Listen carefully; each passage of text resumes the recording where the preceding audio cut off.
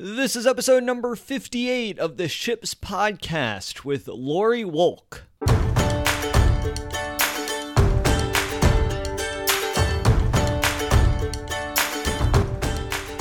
Welcome to Ships. My name is Pat McAndrew, and I am a professional actor, speaker, and coach. In every episode, we discuss a message related to the most important vessels in our lives. Thanks for being here today. Now let's set sail.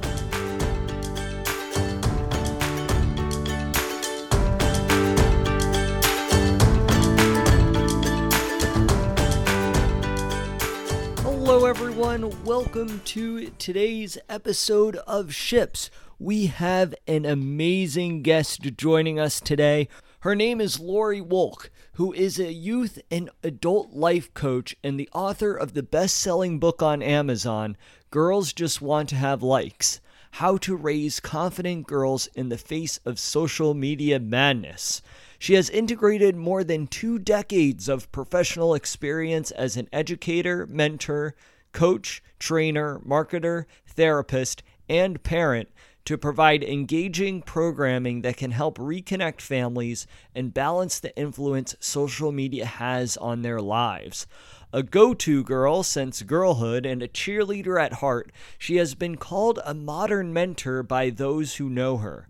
Lori received her bachelor's degree in psychology from Emory University and is a certified coach by the Martha Beck Institute. She has a private practice in Larchmont, New York.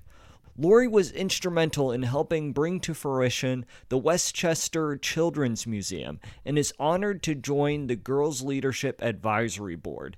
An engaged and hands-on mother of 3, Lori understands kids and is able to connect with them both as a guide and a friend. Everyone, get ready for an amazing episode with Lori. She gives us some great insight into the work that she's doing. We talk about how communication is freedom and power, and how saying something, stepping up, and speaking up can literally change your life. She talks about the importance of practicing small moments of interaction and getting teenagers to buy in to the idea of improving their communication skills. We also talk a lot about the importance of conflict and how conflict is central to building strong and meaningful relationships. It's always important, Lori says, to remember to be in control and how we shouldn't get caught up in the comparison culture of today. So this is an incredible episode. Please share it with a friend if you think it will really resonate with them. If you think that what Lori is saying will really impact and change their lives. I'm really excited to share this episode with you all. So, without further ado, Lori Wolk.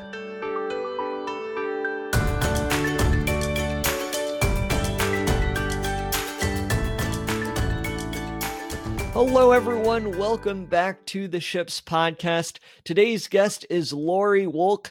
Lori, thank you so much for being with us today. Hello, Patrick. Thanks for having me. I'm very excited to dive into this conversation because you're doing some incredible work, really in the coaching space, in the digital wellness space, and specifically in your work with adolescents, teenage girls. And so this is a very prevalent issue in our society today.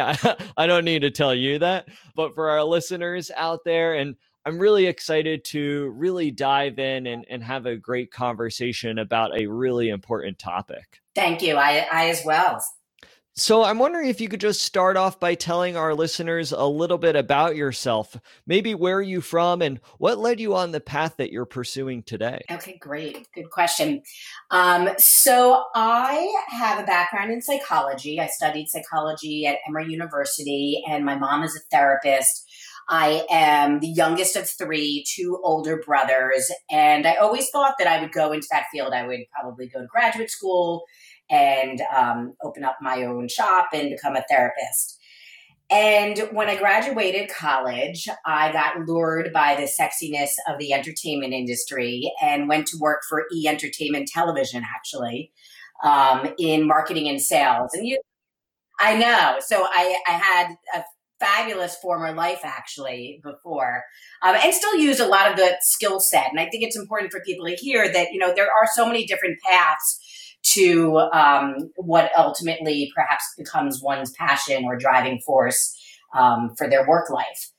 And so I worked into that space for many, many years, creating partnerships with different brands and organizations and people, and really working on relationship skills, because at the end of the day, that's what sales and marketing is. And then I had boy-girl twins, and I stared at these two babies, and I said to myself, I have no idea how I build confidence, how I create these human beings to believe in themselves and to love themselves. Yeah. Basically that. And so I went back to school and I got my coaching degree and I studied everything I could possibly about confidence theory and self-esteem and jumped right in.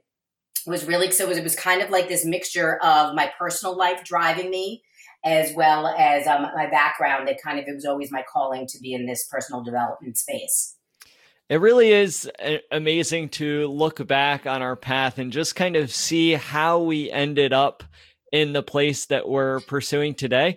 And I imagine, like you just said, that a lot of your experience, your work experience in the entertainment industry has now informed what you're doing today. Yes, very much so. And it's actually really great in terms of when I'm talking to youth or I'm at a high school or a middle school, and I'm saying, like, I get it. I love entertainment and these devices and social media. I was part of the team creating E-Entertainment Online just as much as you do. And I think it's got real value. And so I'm on their team, and it's got a lot of credibility to be able to say that. But we also have to realize what I'm saying to them is that what are we losing out on because we're always staring at our devices, because we're using them as a way to avoid uncomfortable feelings or staring someone in the eye or feeling awkward or bored. And so that's really the premise of the work that I do. And it came out of my background wanting to be like, how do I build confidence and self-esteem in human beings? And how is social media and these devices getting in the way of that? So the devices themselves aren't ruining today's youth, but it's what we're not doing organically that perhaps we used to be before these devices were stealing our attention and our time. Yes. Yeah. These skill sets are so crucial. And I really love how you specifically focus on building confidence and then as well as teaching communication skills. And you touched upon this a little bit just a few minutes ago, but I'm wondering if you could dive deeper and why did you decide to focus specifically on building confidence? Yeah. So, in today's culture, as kids are growing up and going through the system, there really are three benchmarks that are constantly getting kind of pats on the back. So if you are having academic success, pat on the back. If you have athletic prowess, all these sports around schools and whatnot, pat on the back. And then if you're popular. And so if you don't fit into these kind of three buckets as you're, going through those particularly difficult middle school years, it's very challenging to find your place. And so these little things that happen, whether it be somebody on the soccer field saying, oh, you suck, you missed it, they chip away and you remember them and they slowly chip away at your confidence or your belief, and slowly shame begins to replace, oh, mistakes happen. And we are teaching our kids, don't say something, don't make waves, don't be a drama queen, particularly for girls. Don't be a drama queen. It's fine. Roll with it. But the truth is that communication and saying something is not only freedom, but it's also power. We can't make change in our lives unless we speak up. And so that goes from the biggest way, on a political stage, to the smallest way.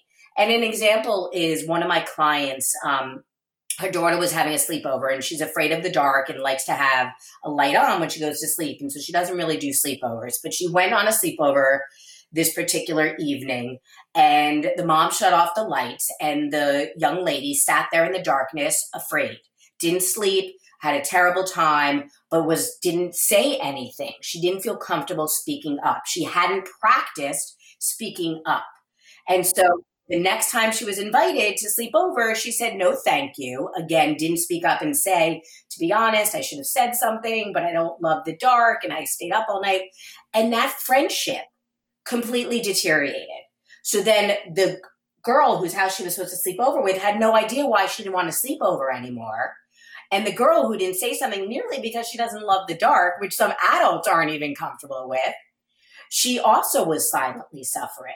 And so what I feel so passionate about is helping parents realize that those little opportunities to speak up and actually role playing them at home is so critical. So if the mom kind of could rewind and be like, hey, let's role play if the mom turns off the lights, or the dad or the babysitter or whatnot, what could you say that makes you feel comfortable and not too embarrassed that you are uncomfortable in the dark still, that would allow you to say something? And she would then be able to have changed the whole destiny of like a year long of angst and discomfort when she could have easily changed her world. So we say, by saying something, you can change your world. You can change anything. But by sitting back and slowly letting things chip away at you when nobody knows, it's really hard to feel free and to feel powerful. I love that. I love that. It really is these small interactions that in those moments, they seem like such little things, but these little things add up over time. And it's only when we're practicing these interactions, it's only when we're role playing them, like what you were saying, that they could really have a dramatic impact on our lives. Right. And it's like anything. And I talk to the parents and the kids, it's like a muscle. If you're going to get better at soccer, you're going to get better at piano, you practice. And so we do need to practice these little examples. I was just at a middle school doing different workshops with different grades. And I was saying, when you get picked up after school, whether it be by the bus or a parent or a babysitter, many of you stare at your devices to avoid feeling awkward standing there alone. And I get that. It feels awkward. But here's the thing. You're going to have a first day at work and you're going to walk into the office and you're going to look at all these people and you're not going to know them and you're going to feel awkward. And you're not going to be able to look down at your phone and stare at it to avoid that feeling. So we need to practice feeling our feelings. So when you do get in those situations, you're like, oh, I've been here before. I can do awkward. I can look at these people in the eye who I don't know yet and still feel okay and know I'll survive that feeling. And that's where these devices are getting in the way, because they're allowing us to escape our feelings. And if we don't feel our feelings, we can't know that we can survive it and then continue to push ourselves in examples throughout our lifetime to continue to try and try again. And you can create boundaries around. So in my house, we have a rule that my kids are not allowed to have a conflict with a friend over a device. Oh, I like that. But that's not real life. You're going to be, again, in the working world, and you're going to disagree on a topic or an approach, or you want to raise. You need to know how to have a conflict in person. Yes. And so they're little that parents can just build these very clear boundaries. You don't have to hate devices or be putting down the devices. Oh my God, stop worrying on the device and always texting your friends. You can really explain the why behind it. And we joke, but it's like parents want to raise, these mini moguls that are going to change the world, lawyers and doctors and political activists. But we're not giving them the tools and the platform to begin to practice these skills. Allow them to negotiate with you why they deserve or would need a phone in 5th grade. Have them create a PowerPoint, use their presentation skills, talk with you about why they want a phone in their bedroom at night. It's still a parent-centric home where you ultimately have the say. But when people and kids buy into the why behind it and they feel motivated by there are these blue rays that suppress my melatonin and I'm not going to sleep as well. They may laugh, but you want them to understand that. We can't just do the because I said so society rules anymore. It doesn't work. in a good way. These kids are smart. And the more we're having these conversations with our kids early on, the more they begin to see like, okay, it's ultimately my responsibility to manage this. And if I want mom or dad or whomever to stop shouting from the stairwell, get off your phone and nagging me, then Yeah. it's like we're setting up this really terrible relationship between our kids when we're constantly nagging them and have this intrinsic, we hate the devices framework. Because then they're just going to go underground. It's like the family that doesn't allow any sweets in the house, and then they find Hershey's wrappers underneath the pillow.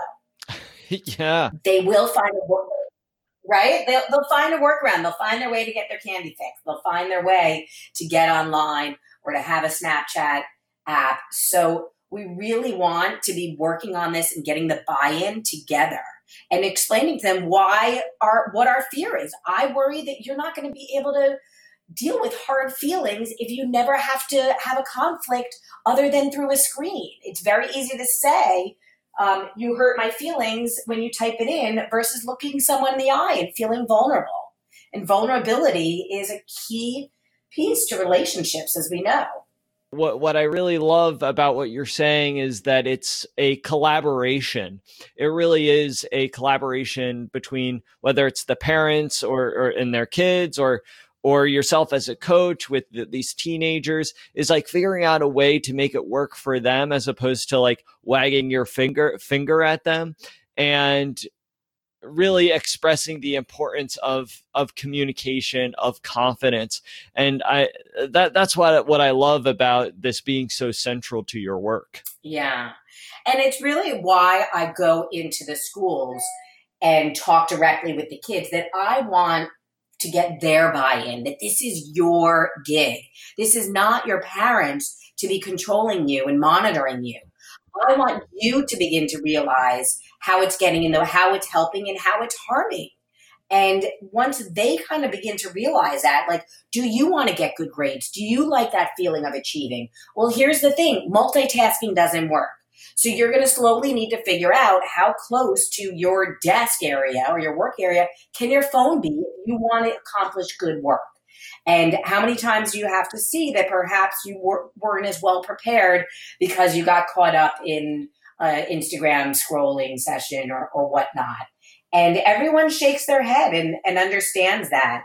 And that's the goal, is for us to really do this together with the kids, saying that we're on this team together. We are not against you and wanting to shut down these devices. Because particularly in teenage culture, it's really a nice community that they're able to build. And we've got them so busy in this after school and gunning for grades and gunning for the college industrial complex achievement that they don't even have free time to just hang out in each other's basements anymore. So this is providing some of the connection that unfortunately in this always on the go world, they're not able to intrinsically have. Yeah. Yeah, absolutely. It's so important. You have a wide variety of programs that focus on coaching adolescents, but I really want to talk about your focus on teenage girls. You wrote this book. I love the title of it, Girls Just Want to Have Likes. And I'm wondering if you could dive in a little bit with regards to what has led you to work with this specific group of teenage girls. So it really started from having boy-girl twins to, if I really have to say where it began, that it was fascinating for me to watch how differently people treated my boy versus my girl and the messages that were being absorbed. They shared a room up until they were, 12 years old. And so the color yellow was always the same in their rooms. They had the same bedding. We purposely weren't conditioning them for such specific gender roles, but yet we could very easily see the rules and the roles that society was putting upon them. And so girls, keep your head down, don't say a word, don't create waves. Girls being more focused on academics and getting the pats on the back that way, and boys don't give up, push through. So both my son and daughter would be trying the monkey bars, And we would see that we would more easily say, oh, you'll try again tomorrow. But with him, we might have pushed him a little bit more. And these are just norms that we just default into. And so I think it's harder for girls because of the norms that have been conditioned from years and years and generations to break through this sense of, I do need to speak up. It is okay for me to say something. I don't have to be perceived as being aggressive if I'm just sharing my point of view or my discomfort with how something is handled. And so giving girls this opportunity to practice communication skills, they're very much in touch with their emotions, but to then be able to know it's okay to then say something. A lot of girls come with this myth of a bestie. You know, I have to have my bestie or my clique of friends. And so often why girls don't speak up is this fear of losing that relationship, that I don't want to lose my best friend. I don't want to lose that comfort on the playground that I've got someone to hang out with. So if I don't say something, then I've got a better guarantee that I'm going to be able to keep these relationships. And that slowly chips away at their confidence. As I had said before, if we practice constantly not saying something, then how are we going to walk into our boss's office one day and say, here's why I deserve a raise? We're not. We've just conditioned ourselves that we just take it. It's fine. It's fine.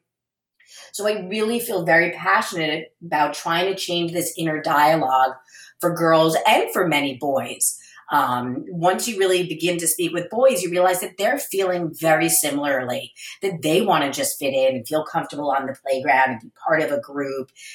And how do we give them these skills to say something? We're taught, algebra, and we're taught vocabulary, but we're not taught how to have a conflict with another human being, how to have conflict and come out still okay.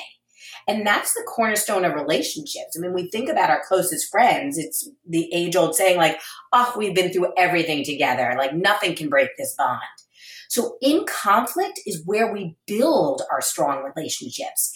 Yet as an adolescent, we're so scared of conflict and losing those relationships because we're never taught the skills on how do we have a conflict? How do we say how we feel and then be able to walk away and say, I did this, I contributed. Oh, here's how I contributed. Okay, let's try next time to do better. And that's okay. Oh my gosh, it's so important. You're absolutely right that so many of us, and myself included, I'm guilty of this, that sometimes I try to avoid conflict because I don't want there to be anger or frustration, or I don't want people to be mad or upset. But you're absolutely right that conflict allows us, and working through that conflict allows us to build and maintain much stronger and deeper relationships in our lives. And that goes for adults as well as adolescents. And if we're able to create an environment where we teach that conflict is okay as children are growing up, I can only imagine what it can do for our society. I mean, I still can't get over that both communication skills and ethics is not a class that our kids are taught from an early age. To have these, with the default that people are not as much involved in religious institutions and different places that are having our kids think about ethics and morality, which I'm not a proponent per se of organized religion, but I am a proponent that we need to be having these conversations about ethics and morality. We need to be teaching our kids how to communicate because these are the cornerstone of what creates a capable, kind, and compassionate human being as an adult. And we do avoid feeling those feelings because we're afraid of them because we've never had to deal with them. So I have something called like a hard conversation helper, which really takes kids and adults through, okay, how do I have a conflict? How do I find my contribution? Because in 99% of conflicts, each party contributed to whatever occurred. How do I find what my contribution was, admit that, so that the person on the other side doesn't immediately get defensive? Because that's what so often happens, that we launch right into what happened. The other person feels on the defense, then they come back, and then you're locked. So with my adolescents, we do this practice where we put our palms against each other and we push. as hard as we can. And then you're stuck. You can't go anywhere. And that's what happens in conflict. But imagine if one person eases up and admits their contribution, then the other arm eases up. And then you're able to find some wiggle room and begin to have the conversation and figure out together, okay, now I understand. How do we move forward? Yes. It's so important. What do you think are the biggest difficulties and hurdles that teenage girls, or maybe even boys as well, face when it comes to smartphone and social media use? So I think one of the things that really breaks my heart is this comparison culture. So I think that kids are spending a lot of time looking at other people's lives, and adults too, the Facebook where, all summer long I had to watch people traveling to Paris and France and Croatia. And I was like, oh, I'm sitting home working. But this comparison culture and how that slowly chips away at our own self-empowerment. And so what I try to do is reframe that. So let's say a lot of girls will come to me and say, oh my gosh, my friend is at Coachella and she's got this great outfit on and I want to be there. And so I say, okay, well, you're in control. So let's talk about what feeling you want, or what about Coachella is something you want. Oh, I'd love to go shopping and find a cute outfit. Oh, I'd love to be at a fun music festival. Okay, so maybe you can't hop on an airplane, whether it be the expense of it or whatever, and go to California. But what small piece can you do right now that can give you that same feeling? Could you go shopping at Target and find a cute outfit? Is there some local band or something playing that you could go hear? Because we don't have to go to the extreme to get the feeling that we're after. So I really try to help them identify, like, what is it, the feeling that you want, that you're coveting, that you see that someone else has? And know that you have the power to create that. So if that feeling is fun or newness or specialness or cool, how can you bring that into your life rather than always looking out at someone else's life and feeling like, I can't have that? I want them to feel empowered that you can go out and grab it instead of staring at someone else as they see having it all. That's so true. I think that, as you were just saying, this comparison trap we get into, it starts to play tricks with us, because then it starts, I know for me and for a lot of people I know, that it really starts us to start to second guess as to what we want for our lives. We start thinking like, oh, is this what success means? Should I be doing these things instead of what I really want to be doing? It plays a lot of mind tricks with us. And I can't imagine what it must be like for someone who's in middle school or a high school and they see their friends are doing all of these things. And I can't imagine what that must do to them. Yeah, it's not easy. So that for me is the piece that I really want them to realize, like, you're in control. You're in control of, you can unfriend these people, you cannot follow, but you need to have the self-regulation to have the conversation with yourself about what's the reality of what you're seeing.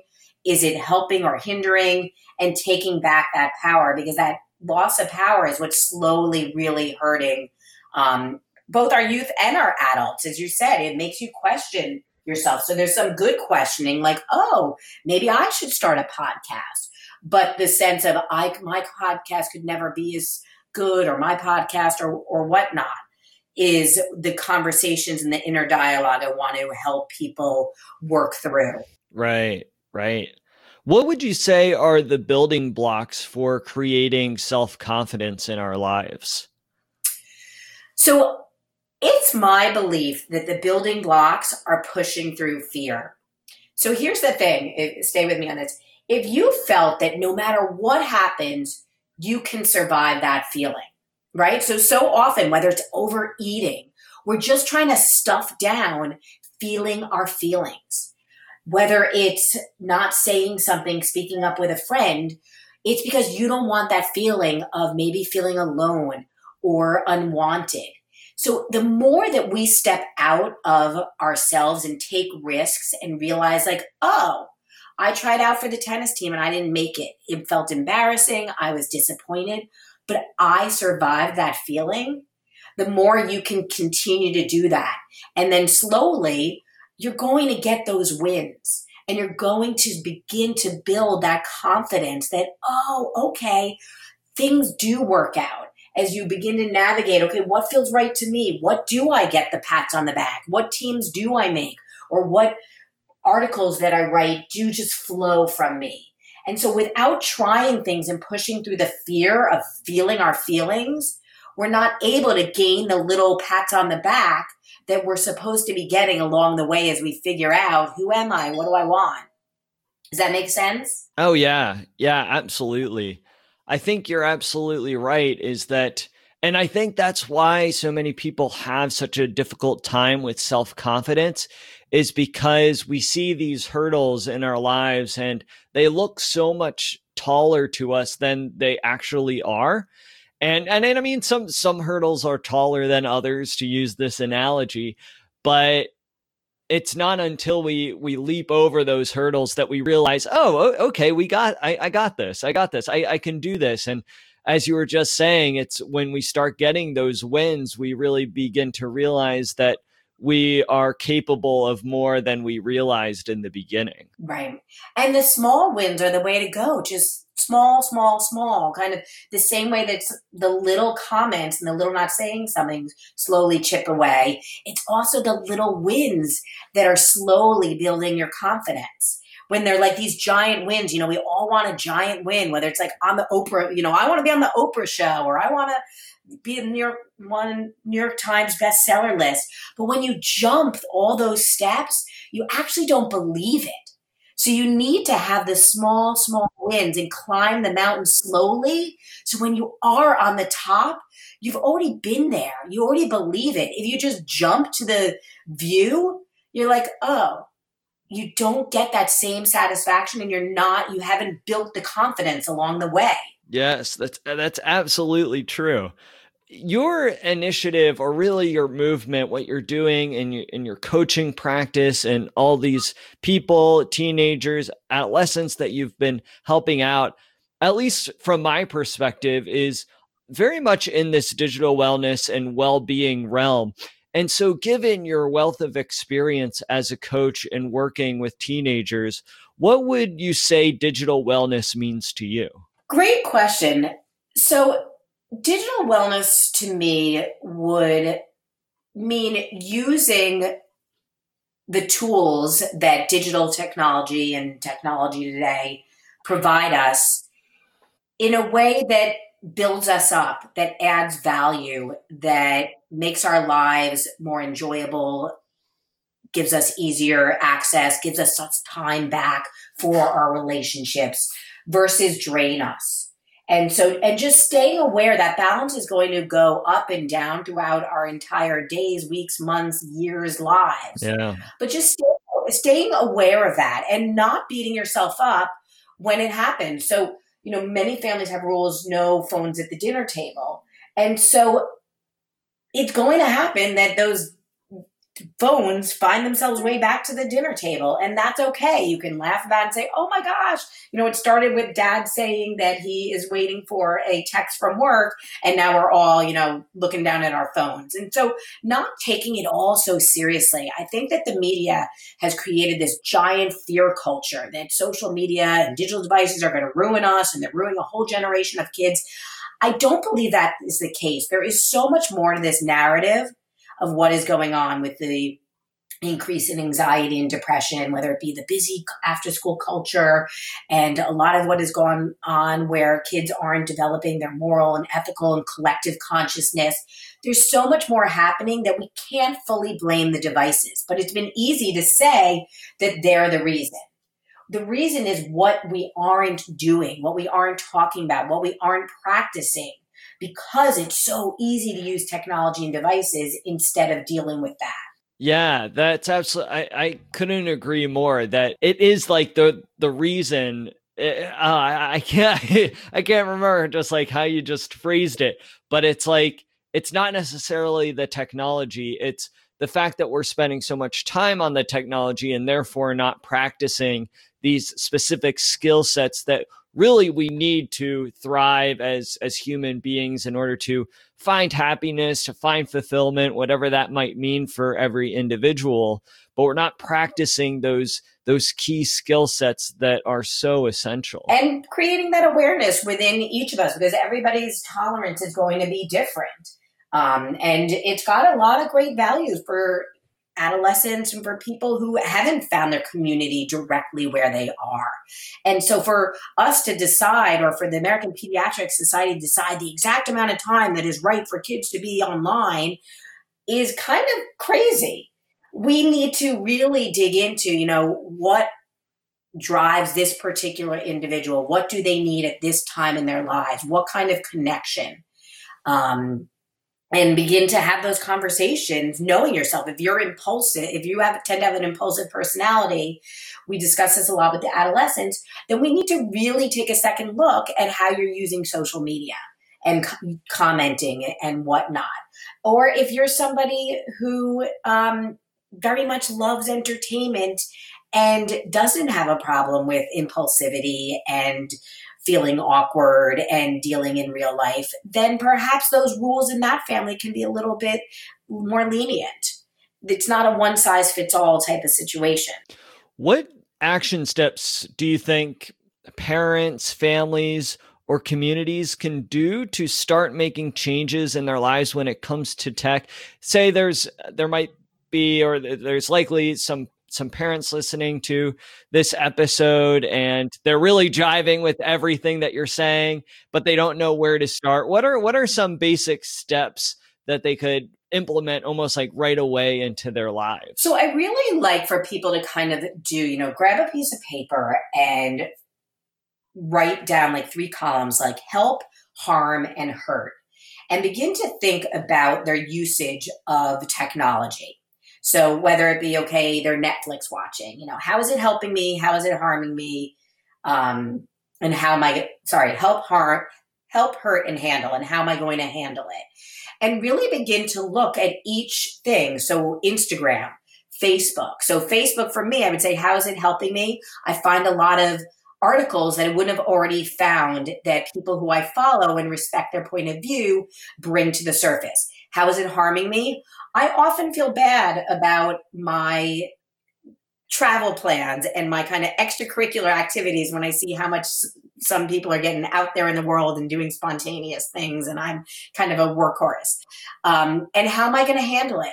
I'm going to set aside 10 minutes every day at one specific time that I'm going to quickly look at Facebook, and then I don't go back. And so really beginning to create some kind of a format and discipline and understanding how each different technology is helping, harming, and then how we want to handle it. And so those same rules with parents at home around, dinner table usage of the phones, and phones plugged in at nighttime.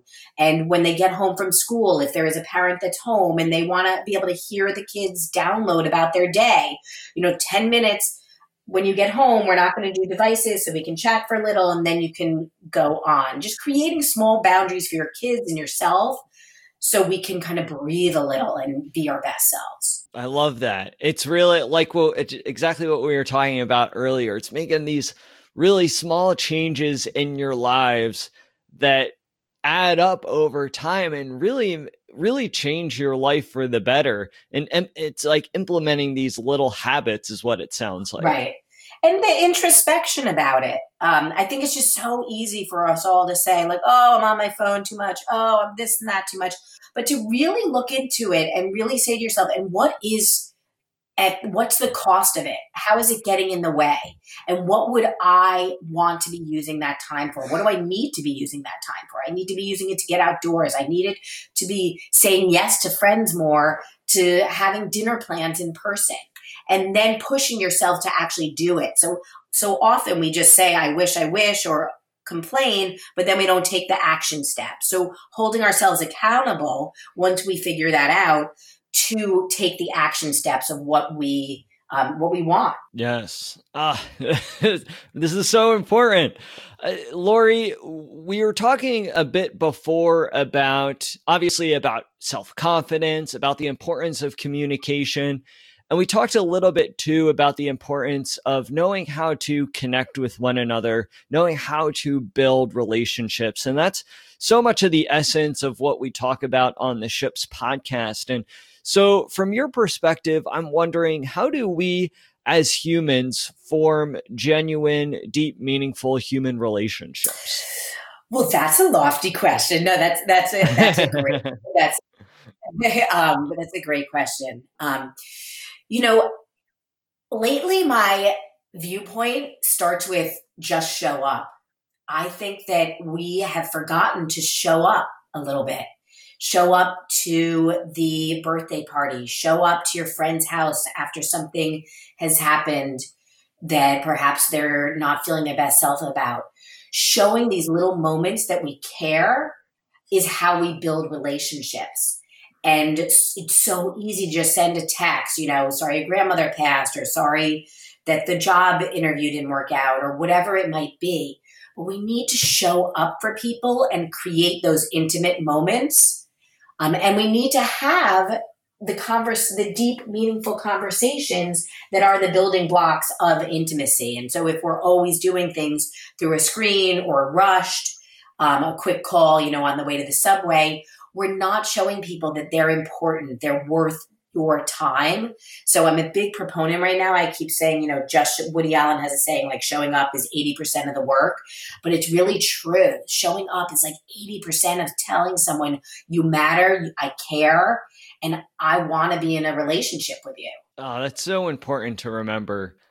It's that importance of and that kind of goes along the lines of being present for someone, being present for a group of people. And it really is those incremental times of showing up time and time again and really showing someone like, hey, you matter to me, that makes such a world of a difference once time has compounded. Yeah. I do this analogy with in the middle school that because everyone has their dogs and love their dogs. And so kids love dogs. So I say, your dog passes away and your friends send you a text. Your other friend shows up at your house and you're going through your dog's old toys and you're telling funny stories about how your dog ate the birthday cake and laughed about it. Now tell me which created a moment that you're going to remember, when 20 years from now. You're not going to remember the texts. The texts were a nice to have, but the relationship was the friend who came over, who went through the experiences you had together. And it often resonates with them to understand it on those terms. And I think that, I love the mindfulness movement and it's amazing, but I'm like a very practical gal. And so I've never really fully grasped, what it is to be in the moment. But showing up, I can really understand. Oh, I can understand showing up for someone. That I can do. Like, being in the moment for me feels a little too esoteric. But showing up for myself and for others, I'm like, I can do that. Yeah, it's something that is very easy to understand and very tangible too. It really is. It's really black and white in a lot of ways, that you either show up and make that effort or you don't. And I love what you're saying, just this importance of showing up, specifically in our day and age where everything is sometimes very transactional. Sometimes we try to take the easy route, like you said, maybe just sending a quick text, which yeah, is nice. But the difference between that and showing up, it's huge. It really leaves a different memory or a happy thought going on throughout the rest of your life. And we can use it as our benchmark, begin to notice how you feel if you push against the showing up for someone. That's okay. Then kind of evaluate like the friendship and understand it. Like, oh, this is a friend that I'm gonna you can't go always above and beyond for everyone in this busy culture that we all exist in. And so planning your time accordingly is okay, but just know that you're doing it consciously. There are certain people that like, I'm showing up for them. And that's going to be the cornerstone, when you're at your wedding or, all these milestone events, that you showed up for each other. And developing these relationships in early adolescence Harvard has done a study, are early indicators of future happiness. That developing these strong relationships where we show up and we can rely that our friends are going to do that in a strong attachment way are very, very important for the development of oneself and trust. Wow. Lori, thank you so much for joining us on the Ships podcast.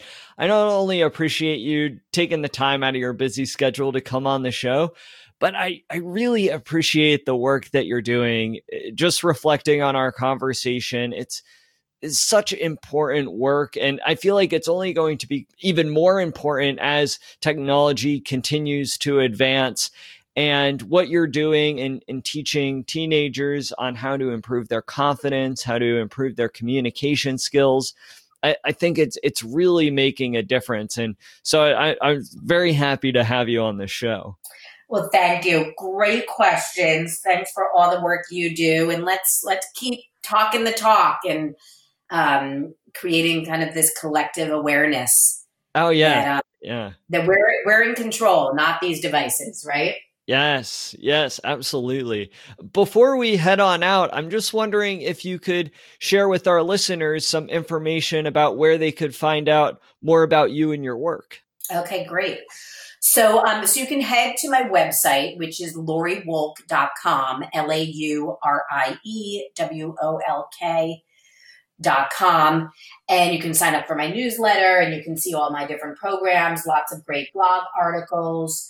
I speak at a lot of schools. So if anyone here has a school anywhere in the country, I'm always opening for fabulous travel to the schools.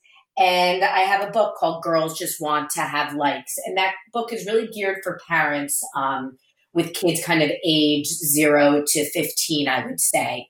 It gives you a background on how in the home you can build these confidence skills in an organic way and push them to learn communication and whatnot. Awesome. Great. Yeah, I'll make sure to include all that information in the show notes for our listeners out there. Just feel free to scroll down and you'll be able to see all of those links provided. So, Lori, thank you so much again. Thank you. Thank you. Thank you to your listeners. And until we meet again. Lori Wolk, everyone.